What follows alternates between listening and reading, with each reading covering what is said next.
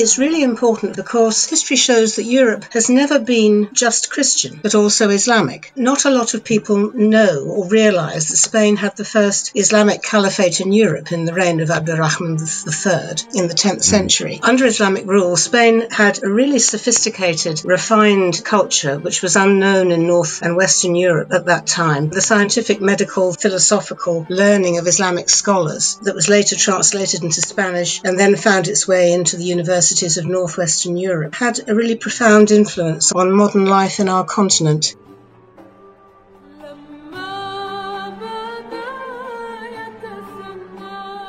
You just heard from Dr. Elizabeth Drayson, the Emeritus Fellow at Mary Edwards College at the University of Cambridge, and author of 4 books specializing on medieval Spanish history and the Golden Age of Spain. You're listening to the Innovation Civilization podcast, and my name is Wahid. On this podcast, we're always interested in covering civilizations which had a massive innovation growth spurt that contributed to our shared understanding of life. Today, we'll focus on a part of history that's not very talked about, which is the 700-year Muslim rule in Spain, or Al-Andalus, as it was called. One of the most significant figures in Andalusian medicine was a physician called Al-Zahrawi. He was known as Abu Qasis in the West. He was the court physician to the Caliph Al-Hakam II in the 10th century in Cordoba, and Al-Hakam was the son of Abdurrahman III. Al-Zahrawi was the most famous surgeon in the medieval world, and he trained in Baghdad. He pioneered really revolutionary and enduring medical technologies and techniques. He specialized in surgery and invented the forceps, the speculum, the bone saw, the surgical needle, the syringe, all of which are still in use today, and he wrote a huge medical compendium. Throughout the episode, Elizabeth goes into the details of the scientific, cultural, economic, and diplomatic innovations, just to name a few, that people living in the Iberian Peninsula or Spain during that time were practicing. Muslim farmers knew about types of soil. They were experts in soil nutrition and all sorts of things that we fret over and talk about. The agricultural revolution at that time was a 4-pronged attack. The introduction of new crops and the idea of rotating crops, which came. So a lot of new crops were brought in and rotated. That idea came from India. They brought rice, citrus fruits, peaches, apricots, silk, aubergines, cotton, saffron, and of course sugarcane as well. A lot more coming up in this episode, so stay tuned.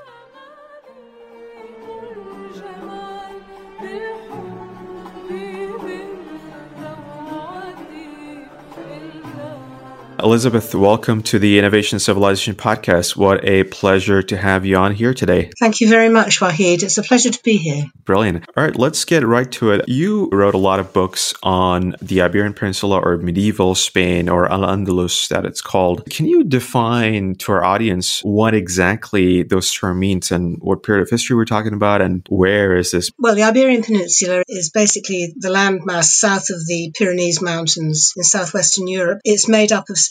As it is today, in the Middle Ages, Spain was made up also of autonomous regions, self-ruling regions, including Catalonia, the Basque Country. That's the area we're talking about geographically. Al-Andalus was the name given by the Muslims to the area of that territory that they conquered after their arrival in the year 711 AD. And around that time, Spain and Portugal were ruled by the Western Germanic tribe of the Visigoths, who were Christians, but they'd converted to Catholicism. They were soundly defeated in southern Andalusia by Tariq ibn Ziyad. Crossing over the Strait of Gibraltar, right? Coming from North Africa across the Strait of Gibraltar. It's reckoned about 7,000 troops. So he had an intention of coming in and seeing what he could win. It all was surprisingly easy. And in fact, the Muslims ended up in control of virtually the whole of that territory, the Iberian Peninsula, except for a small kingdom in the north called Asturias, which is a sort of mountainous region, and they didn't manage to overcome the native people there. They called that area then Al-Andalus. Interesting. I believe the Muslims stayed there and ruled over for around 7th century, so like 700 years. Is that correct after that? It is, Wahid, yes. It was nearly 800 years, in fact, altogether. 800, yeah. Yeah, 711 to 1492. That's correct, yes. Yeah, that makes sense. So it's the Visigoths who were there before. You're talking about South Spain and then Portugal. Tariq bin Ziyad. After that, it was the Umayyad caliphs who came in, Abdurrahman III. Is that correct? Well, yes, it is. Although before that, the Umayyad Spanish dynasty was established in the 8th century by Abdurrahman I,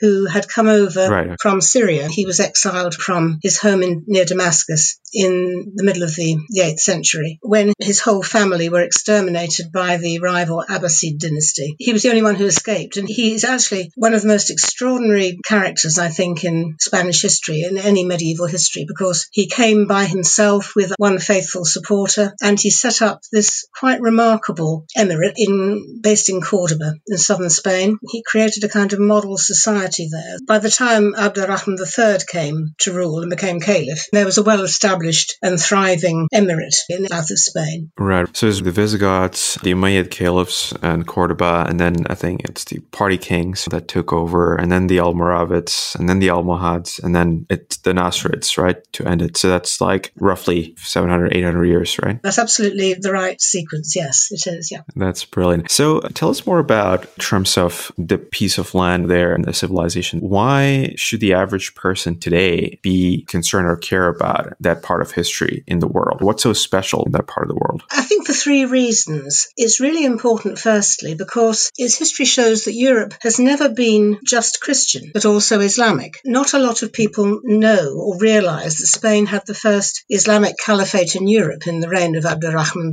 III in the 10th century. I think a lot of people don't know either that the Kingdom of Granada was the last Muslim emirate in Western Europe. History in Europe might have been very different if Granada hadn't been conquered by the Catholic monarchs in 1492. That's one really important thing for people to know. The second thing, under Islamic rule, Spain had a really sophisticated, refined culture which was unknown in North and Western Europe at that time. The scientific, medical, philosophical learning of Islamic scholars that was later translated into Spanish and then found its way into the universities of Northwestern Europe had a really profound influence on modern life in our continent. Thirdly, the Iberian Peninsula was at many times a place where Christians, Muslims and Jews lived side by side in relative peace and cooperation. They also collaborated through trade, through scholarship and through music. This kind of mutual tolerance sends a really positive message of hope for cooperation and friendship among those peoples today. So it's really important, I think, for people to have an understanding of this era. That's really interesting. Your 3 points nicely sets us up basically as we start pulling on the thread of each. Let's start with the fact that there's the relative peace between the Abrahamic faiths that you said. I think in your book you also talk about the golden age of Jews under Muslims that happened. Certainly Maimonides was a product of that. And there's also this concept of convivencia that it is. Can you tell us more about what is this convivencia and what are the key kind of socio-political factors that enable these multiple ethnicities and religious groups to live harmoniously with each other? Yes, convivencia. What it literally means is living side by side. And that is the fundamental meaning of it in this context. It was when Christians, Jews and Muslims lived side by side in medieval Spain. Why did that happen? How was that possible? The key socio-political factor was the Islamic rulers' relative tolerance of other religions. They allowed Christians to carry on practicing their religion, and Jews also, provided they paid a tax, subject to a tax called the jizya, and it was levied on non-Muslims. Christians and Muslims were considered to be people of the book,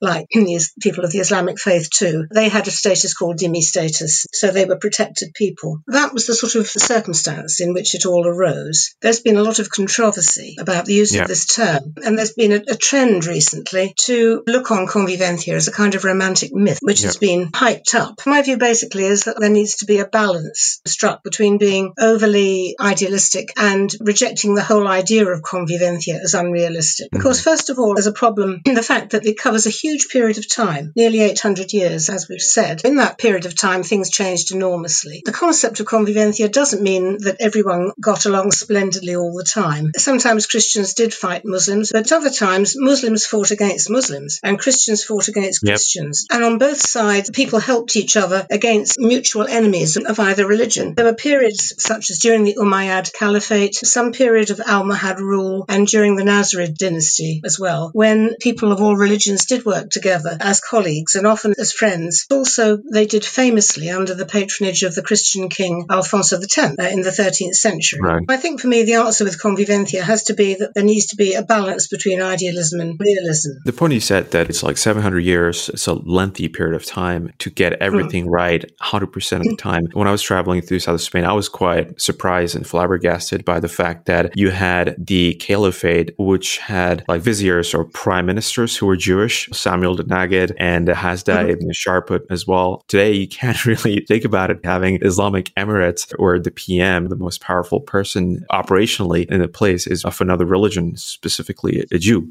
For me, it was just like mind-boggling of how that persisted through that time. And today we struggle with spatting between different religions that's there. We've gone backward in terms of globalization if you read some of the stuff that's happened before. Yes, the Jews had been in the Iberian Peninsula since the time after Christ, very soon after the birth of Christ, and probably even some people even think before Christ. So they had a very long-standing presence in Spain and Portugal. On the whole, they tended to have good relations with the Muslims. When Tariq brought his armies in, a lot of the Jewish communities in the peninsula welcomed them. They were installed by the Muslims as caretaker garrisons in lots of cities. There was a tradition or a history of getting along together in that context. And yes, a lot of the Jewish PMs, viziers, were extremely learned, erudite men, very powerful. Of course, the Jewish tradition emphasizes the importance of learning, as does the Islamic tradition. They were very wise men in philosophy, science, very often in religion too, and very good economists, of course, contributed hugely to the economy. One quite very interesting vizier was a Jew called Samuel ibn Nagrela, who was the vizier of the Zirid Berber ruler in the 11th and 12th centuries. He was a very, very powerful man. Amazingly, he became commander of the Muslim armies, which was something astonishing, almost unheard of, because that was never ever done, to have a Jewish leader of a Muslim force, ever. In a way, he was very exceptional. He also was very learned, and he created a kind of Jewish Renaissance, the Hebrew Renaissance in his time, and attracted lots of Jewish scholars as well as Muslim ones to the Zirid court. He died a very wealthy man as well when he was 62. So he's an interesting example of a Jewish vizier. I don't think everyone loved him. A lot of Muslims didn't like him, but they respected him at that time. Yeah, and I think a lot of the Jewish philosophers like Maimonides and other scholars started coming up as well. I think they had to learn Arabic. Was it the lingua franca back then? Yes, that's true. Most of the Jews would have known how to read and write Arabic. Maimonides himself was enormously influenced by Arabic scholars. He was very influenced by Greek learning too. He was influenced by Al-Farabi, Averroes. In his great work, The Guide to the Perplexed, which is a kind of theological treatise, he's very interested in that, in the relationship between faith and science, which is what had interested Averroes as well. He draws substantially on Arabic scholarship, so he's an interesting example of what you're talking about. And in the translation schools in Toledo in the 13th century, Jews played an incredibly important role as intermediaries in the translation process there, translating from Arabic often into Hebrew or into Spanish. So yes, they knew Arabic very well. And when you say it was the golden age for the Jews, do you mean that an average Jewish person living under that time had good socioeconomic rights and human rights and as well as everything else, freedom to practice religion? I'm guessing that's what you mean as well for the average person and not only just the vizier. Yes, that's true. They were on the whole very prosperous people. That was something also which carried on under Nasrid rule. It was definitely the case, the Golden Age. Yes, you're right. It refers mainly to the sort of flowering of Jewish scholarship at that time. At the same time, that related to general economic prosperity. And in the Nasrid Kingdom, which of course was a completely Arabic-speaking Muslim state, it didn't have any native Christians in it, but it had Jews. And when the last Sultan, Muhammad XI, made to surrender his city, he wrote one of the clauses of the surrender agreement were to allow the Jews to carry on practicing their religion and to be treated equally. Of course, it didn't actually come about afterwards, but that was his intention. It shows you that right to the very end of Muslim rule in Spain, really, there was a very important relationship between Jews and Arabs. Yeah. Was it after King Ferdinand took over? Was it the Alhambra decree where Jews were expelled from South Spain? Yes, that was one of the most terrible episodes in Spanish history because the fall of Granada had been obviously on the 2nd of January 1492. Then Ferdinand and Isabella, the two Catholic monarchs, had taken over the Alhambra, and they were living in it on a temporary basis. In April of the same year, so just 3 months later really, they promulgated a decree, which, as you say, was called the Alhambra Decree, ordering the expulsion of all Jews from the territories, the lands of Spain and Portugal. And what was appalling about it was a complete shock. No one was prepared for it. No one had foreseen it. Ferdinand and Isabella both had Jewish physicians. Right. They'd made plans with Jewish leaders for the next round of tax payments and things. It was all as if everything was going to carry on as normal. And then suddenly there was this bombshell, if you like. Jews had the option of converting to Catholicism, but the majority of them chose not to do that. They had 3 months to take all their possessions and go into exile, and they could take very little with them. They couldn't take any money with them. They could take very limited goods with them. The descriptions often written by Christian chroniclers are not particularly necessarily favourable to Jews, but the chroniclers really lament the terrible scenes of Jews going into exile, walking to the coast. A lot of them died en route to get to the ships that were going to take them into exile, one of which was Christopher Columbus's ships as well that he owned. Right. Yes, it was a very shocking and terrible moment. That's interesting. And it's because I study a lot of Ottoman history, and when I was traveling throughout the Balkans, in Sarajevo, a lot of kind of Sephardic Jews, after the expulsion of the Jews from Spain, were assimilated into the Ottoman Empire. A lot of them came through. Specifically in Sarajevo, I found the local Ottoman governor built a specific synagogue for the Jews who were coming in. To me, it's quite interesting to see such a huge collaborative spirit between the Muslims and the Jews and the Christians when they were at each other's throats. Very fascinating that how the tables have turned so much over the course of the centuries. It really is. I believe, actually, a couple of doctors from Granada, when they were sent into exile, did become physicians to the Ottoman Sultan of the time. You probably came across that when you were investigating it. So, yes. Moving swiftly forward, let's talk about Al-Andalus itself then, in that period. In your books, you mentioned about a lot of the contributions they did, innovations specifically in science, non-science, governance. Can you walk us through some of the scholarships which that time produced and in the innovations that they kind of produced? And why was it kind of so useful? There are so many things that you could talk about here. I could pick all sorts of things because there were so many. I'm going to pick 3 particular things. The first one is in the area of medicine. I think one of the most significant figures in Andalusian medicine was a physician called Al-Zahrawi. He was known as Abul Qasis in the West. And he was the court physician to the Caliph Al-Hakam II in the 10th century in Cordoba. And Al-Hakam was the son of Abd al-Rahman III. Al-Zahrawi was the most famous surgeon in the medieval world, and he trained in Baghdad, and he pioneered really revolutionary and enduring medical technologies and techniques. He specialized in surgery and invented the forceps, the speculum, the bone saw, the surgical needle, the syringe, all of which are still in use today. And he wrote a huge medical compendium. It was enormous, in 5 sections, giving advice on diet, on diseases, on hygiene. And a fifth of that book was on surgery. So he's known as the father of modern surgery. So he is a giant. Clearly, his influence has been important right into contemporary times. The second example relates to flying, to aeronautics. If anyone's been ever to Baghdad airport, they'll have seen an enormous statue at the entrance to the airport of a man called Abbas ibn Firnas. That statue is really interesting because it's connecting modern-day air travel with its distant origins. He was a Berber, and he came from a village near Cordoba, and he was an extraordinary polymath. He, like a Renaissance man, if you like, only before the time. His great interest was in trying to fly. And in the year 852, when he was 42 years old, he attempted the first human flight. This is the first human flight ever recorded. Rather hair-raisingly, he jumped off the minaret of the great mosque in Cordoba. And he sort of glided down, but it wasn't terribly successful, didn't really hurt himself. But he wasn't deterred, and he kept on trying to fly until he got to the ripe old age of 70 years old. And he made a pair of wings.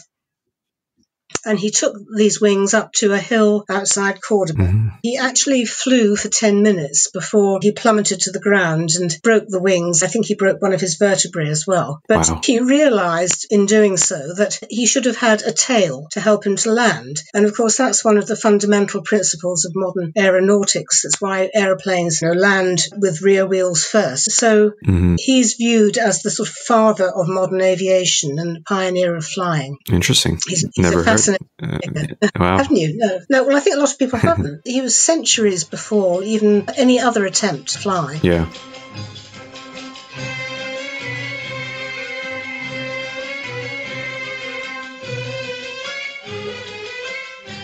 My third example of an innovation is the game of chess. And I think this is a really interesting one because obviously it came to Muslim Spain via India and Persia. It's said that the great Persian musician Ziryab, who lived in Baghdad, brought chess to Al-Andalus in the 9th century. And of course it was a game of represented war between Christians and Muslims, which was designated by the white and black chess pieces. So that's how they used it in Spain. It was incredibly popular. Middle class and upper class people played chess. The pieces changed a bit probably from what we have now. But I think one of the wonderful things about that introduction is that there are wonderful illuminated manuscripts of Christians and Muslims playing chess together, amicably. Chess also finally reached the rest of Europe when Alfonso X, the learned king of Castile, commissioned the first ever book on chess, which was translated into vernacular Spanish, and then it spread to north and west and into the rest of Europe. Right. So that's a really interesting innovation. Nowadays, it's a very lucrative game for the expert chess player. Yeah, absolutely. Mostly played online these days as well. Yes, like that's true. Else. Yeah. Do you play, Wahid? I do used to play in person, but yeah, now it's, especially after COVID, everything's just online and there's like tons of these apps which come about. It's quite interesting. In terms of that, there's also the effects of the quote unquote, the Arab agricultural revolution in bringing in lots of the crops and the techniques to grow these crops that pushed through initially from India, and then the Arabs pushed it through Spain as well, and your rice and oranges and saffrons and stuff. Can you explain a bit more on what those techniques are and what effect that had on Europe? Yes, I can. The agricultural revolution at that time was a kind of four-pronged attack because, as you said, there was the introduction of new crops and the idea of rotating crops. A lot of new crops were brought in and rotated. That idea came from India, as you said. They brought rice, citrus fruits, peaches, apricots, silk, cotton, saffron, and of course sugarcane as well. There's a lot of stuff, all the good stuff, basically. A lot of good stuff, yeah. And also, they grew really well in the favourable climate. It's very pleasant, temperate climate. Ideally suited to them. And what helped was that the Muslim farmers knew about types of soil. They were experts in soil nutrition and all the sorts of things that we fret over and talk about now if we're gardeners. They knew all these things then. They knew how to graft trees and bushes and create different varieties of fruit trees. Some of those crops were exported and became global businesses, particularly the silk trade, cotton trade. Sugarcane became an incredibly important world trade as well.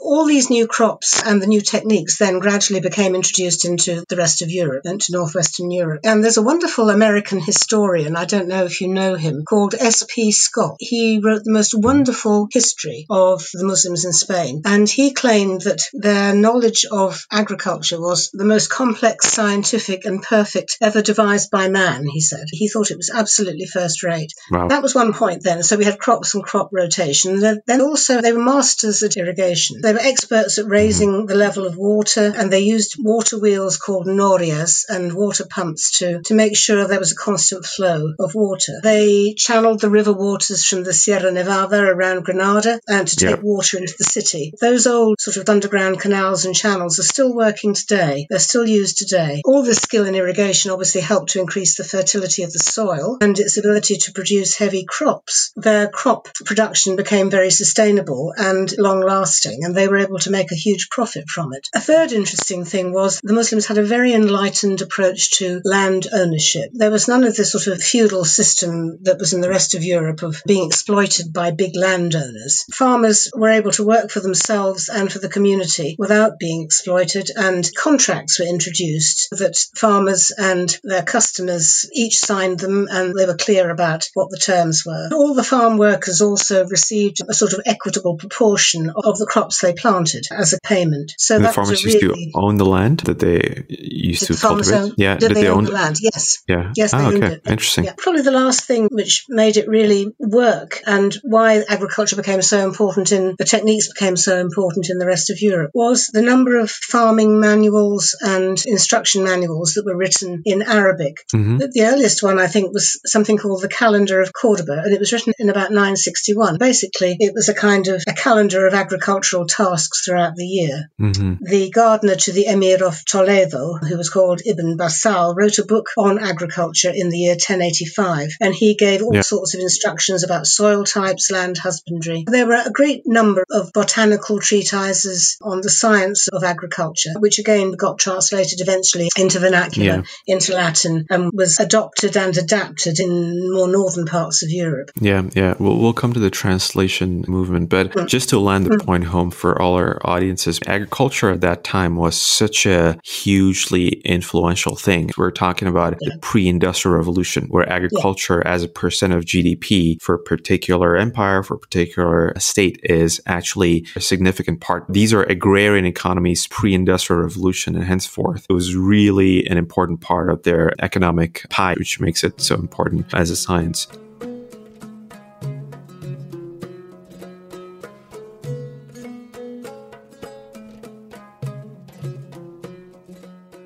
So let's shift gears a little bit. You touched a few times already during the conversation. The Visigoths and then the Muslims came in. A lot of scholarship, a lot of the sciences used to happen in the language of Arabic around that time. Right during the end of the rule, or during when they were almost descending, there was the Arab to Latin translation movement. To explain, there was the Greek to Arabic translation movement under the Abbasids. This happened in Abbasid Empire, nothing in the Iberian Peninsula per se. But then after all the sciences and all the philosophy were progressed, you had the Arabic to Latin translation movement in places like Toledo and in Sicily and other places. Can you tell us a bit more about what was the influence of these translation movements? What was the cause of it? Who were the patrons, basically? Give us the whole spiel. Yes, Wahid. Arabic was the language of the Quran, and so it was also the language of power at that time. It was used throughout Muslim Iberia. It strikes me the Muslim love of learning originated in the Quranic injunction to study and to learn as an obligation for Muslims. That was taken very seriously by the Umayyad rulers of Cordoba, and they were constantly vying with the caliphate in Baghdad, trying to emulate it. Of course, they had the House of Wisdom, what was called the House of Wisdom, which was a big intellectual centre where translation took place. It was in the reign of Al-Rashid. He had this intellectual centre built to house his library. It was there that the Greek knowledge you referred to was translated into Arabic and then gradually made its way to the Iberian Peninsula. Scholars travelling to visit the court in Cordoba brought texts with them that had been translated. Over the years, I suppose, all the important thinkers of Al-Andalus, such as Averroes, developed the ideas they found in the translations of the Greek philosophers and scientists, and they wrote their own interpretations and their own treatises. Averroes' commentaries on Aristotle, for example, are legendary. He sought to unite religion with science. His philosophy was very, very influential in the northern universities of Europe, in Paris, for example. But interestingly, not among Muslim scholars very much in Spain. He was almost sort of ignored by later Muslim intellectuals. Maybe he was viewed as being potentially dangerous or a bit too radical, I don't know. That was the kind of situation up to the time when what was called the Christian Reconquest began to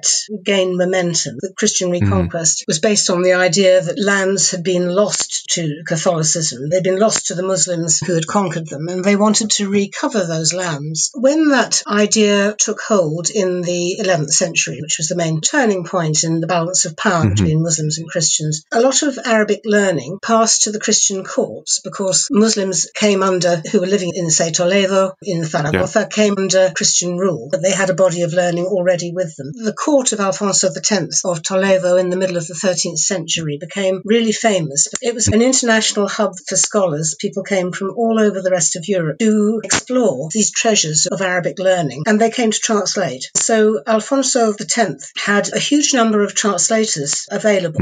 It was interesting. They worked in pairs or they worked in threes, and there was a Christian, Jew and a Muslim, and they translated from Arabic into Latin or sometimes into Hebrew, and then the Latin or Hebrew got translated into vernacular Spanish. When they'd been translated, the foreign scholars returned to their native countries and they took copies with them, and that's how these great works, which had been lost to the rest of Europe up to this time, got disseminated, got distributed. It's the most wonderful example of what we were talking about about earlier, which is convivencia. There was harmony between people of the three religions in the pursuit of learning. That's a very, very important thing to take away from the history of this time. Yeah, and just like one data point that I came across, and maybe you can verify this, so the sheer volume of scholarship during the Andalusian period, it said that the biggest library in Europe was at the time like St. Gallen, which had 500 titles as we know it. The Cordoba Library apparently had 100,000 titles and 40 volumes just on the catalog of what belongs in the library. We're talking about numbers here which don't add up at all in terms of comparisons, right? So it's amazing. It is amazing. In fact, I've actually seen a figure of 400,000 volumes quoted. Wow. Whichever it was an extraordinary, absolutely mind-bogglingly big number of learned texts. It's just a bit tragic, really, I think, or very tragic, that most of them didn't survive. They got destroyed. Yeah. When I actually went to Cordoba, I was searching for the library or the vestiges of the library itself, right? I don't believe they have anything like that anymore. No, it got burned. It got destroyed at the end of the Umayyad Caliphate. What a shame. It's heartbreaking, to be honest. But just to go back maybe a minute to give an example of how that process of translating worked. What I didn't mention was that about 100 years before King Alfonso had his scholarly court, it was also the centre for translation, but it was under the watchful eye of the man who was the Archbishop of Toledo then. His name was Rodrigo. Again, the scholars came from Europe to translate, but the process was a little bit different. But I think there's an interesting example of how important other scholars saw this body of learning to be, because there's a man called Gerard of Cremona, so he came from Cremona in Italy. He decided to up sticks and go and live in Toledo. He didn't know Spanish, but he went there, he learnt Spanish, he learnt Arabic, he didn't know Arabic either, but had this burning desire to find out about what was seen as the new knowledge. And he translated over 70 works from Arabic into Latin, philosophy, science, mathematical works, including a work by the Greek mathematician Euclid called The Elements, which was so influential that it was still used in school in the United Kingdom until the 1960s. He worked very closely, Gerard, with Arabs and Jews. He was friendly with them. He got his text from a Muslim family, and he worked with a Mozarab, so a Muslim living under Christian rule, called Khalid. They translated from Arabic into Spanish, and then Gerard translated from Spanish into Latin. They had a system. He's an extraordinary example of intense interest in what was going on and an appreciation of the value of it, and also an extraordinarily prolific translator too. That's a very interesting story. Would you say that this had a huge or sizable effect on the European Renaissance, and these texts, these sciences, these philosophies were eventually taken up in the universities of Europe, North and Western? Would you say that Italian Renaissance that kicked off, as well as the European Renaissance, had something to do with this translation movement from Arabic to Latin? This is a very complicated question, Wahid, actually. Yes, I think it did. The main and the rarely acknowledged effect of the learning of the Andalusian Muslim scholars on the Renaissance was the revival of Greek science and philosophy in Arabic translation. The main works of Renaissance humanism in Latin were focused on literature and history. Those texts were available from Greek scholars, Byzantine scholars, who belatedly brought those texts to Western Europe. Greek science and philosophy had been lost to the rest of Europe until it was regained through the Arabic and then the vernacular translations. A couple of examples show how important that was. If we think of Leonardo da Vinci, now here's an interesting example. His drawing of the Vitruvian Man, which is the man in the circle, an incredibly famous drawing. It was said to have been informed by a group of Muslim scholars known as the Brothers of Purity in the 10th century, who showed, like Leonardo, that the centre of gravity of the body isn't actually the navel, but below it. And this was crucial to this drawing. What's interesting is that, as far as anyone knows, Leonardo only knew Latin and Italian, but somehow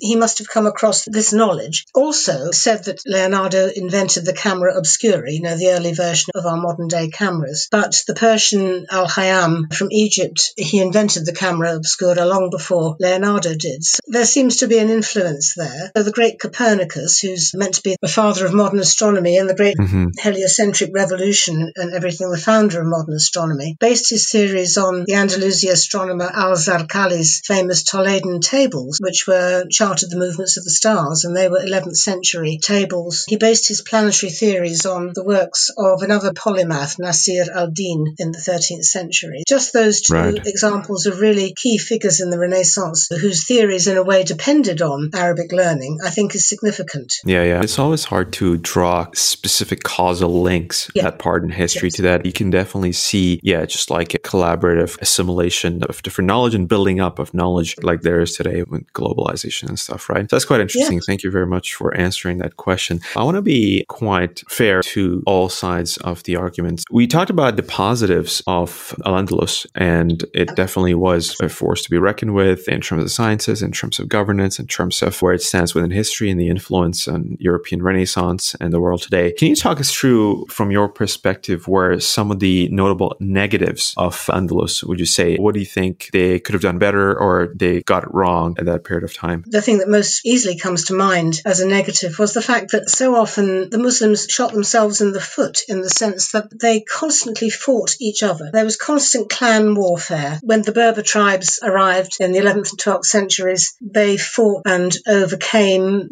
what were by then native Muslims in the peninsula. There were constant clan disputes. One of the things which was responsible finally for the fall of the Emirate of Granada was the internecine warfare that went on. The whole dynasty of the Nasrids really is a litany of backstabbing and fighting between families, between siblings, between father and son. In the end, that significantly weakened the power of the Muslims to defend themselves against the Christians. They weren't united. They didn't have a united front. That was particularly the case with the last Muslim ruler of Granada, Muhammad XI, who vied with his father and with his uncle for the throne. Probably what would have been much more sensible, much better, would have been if all three of them had united against the Christian forces. It weakened them from inside. For me, that would be the one standout area of the history of Al-Andalus, which was unfortunate for Muslims, certainly. That makes sense. Just to follow on from that, and just talking about as the collaboration and the collaborative spirit between the Muslims, Christians, and Jews that happened, why do you think that today, or this might have even started quite a few centuries ago, that this history is swept under the rug, or there are people and there are forces which try to expunge out this history completely, particularly the nativity of Arabs or Muslims in Spain or Europe for that matter, and that collaboration that's there? It would be good to know, what do you think are the reasons for that? I was reading about Petrarch, the Italian philosopher, and how he was quite against specifically naming the Arab philosophers or Arab writers when reading Greek texts and stuff like that. So was there some quote unquote European washing happening of a lot of the scholarship that had Muslim influence, or was there like a latent or active project to completely reframe this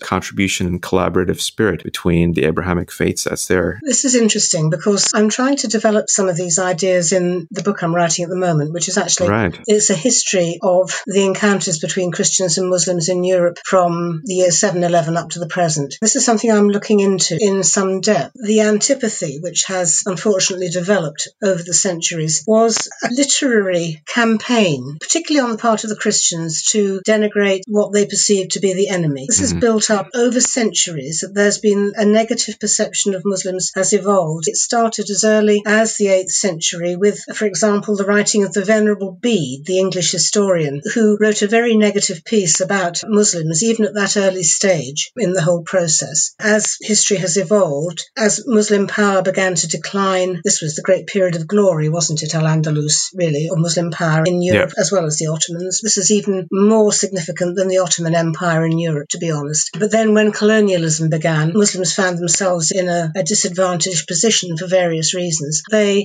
developed a counter-narrative as well. I was looking actually only the other day at how the idea of a crusade was revived in Muslim scholarship in the 18th and 19th centuries particularly, but turned in reverse, a crusade against Christians as a kind of antithesis of what had been the Christian crusades in the Middle Ages against Muslims. A kind of negative rhetoric on both sides has evolved, and it's been made a lot worse in the last century or so by things like terrorism. The perception of the average person, they don't see the whole picture at all. And as you said, all this wonderful history of collaboration, of interaction, of scholarship, learning and everything, I think it's been either forgotten or it's gone unacknowledged or sometimes deliberately erased and not referred to. And this is one of my missions, if you like, that I want to try and bring an awareness of that other side of things, to be be honest. Yeah, that's really interesting. Just to kind of wrap things up, given this glorious history of the different collaboration living together by the different peoples, the different faiths and ideas, what do you think we can apply in today's world, in today's conflicts, and whether we're talking about the Israel-Palestine issue between Jews and Muslims that exist, or broadly the spats that you see across different nation states? The spirit of Cordoba actually teaches us when it comes to how to work together as different people with different ideas and different ethnicities and religions. Yeah, that's a great question, Wahid. What I've looked for are points of harmony. What are the things that have brought Christians, Muslims, Jews as well as the things that have driven them apart? These are the things we've been talking about this afternoon, that what brings people together is the pursuit of learning. What brings them together is playing music. In the medieval courts, particularly the Christian court of Alfonso X again, and from all three religions all played together. That reminds me very much of the wonderful orchestra that exists nowadays, the East-West Divan Orchestra, which was started by Edward Said and Daniel Barenboim, and it consists of musicians from Muslim, Jewish and Christian backgrounds, particularly Muslim and Jewish backgrounds. Edward Said about Orientalism. Yes, that's right. Oh, wow. Okay, interesting. Oh, wow. It's really interesting. The other thing that brings people together is trade. Trade goes on regardless of whether people are fighting each other or not. Trade benefits from conflict. It's important that we try to understand more and establish a dialogue which focuses upon the things that bring us together, bring those peoples together particularly. If I was going to look to an example, a model, I might pick Grenada because it has this wonderful multicultural, multi-religious past. Not so much in the time when it was the Islamic Emirate, but to a certain extent it's true because Jews and Muslims got on fine in that period. Altogether, Grenada stands as an example of a place where throughout the centuries many different cultures have come together and have existed there, often side by side. We might look upon it as a way of beacon for future understanding, opening up a better understanding of the issues which set us apart, but also which bring us together too. That's amazing. On that note, we'll end it here. It's been amazing talking to you, Elizabeth. Thank you so much. I feel like I learned so much in this 1 hour than I did even traveling throughout Spain. Thank you so much for your time and all the best with your next book. I hope to see you soon on the podcast again once you've released your next book, hopefully. Well, that'd be a real pleasure, Wahid. Thank you. I've really enjoyed talking to you. Thank you for inviting me. Thanks a lot.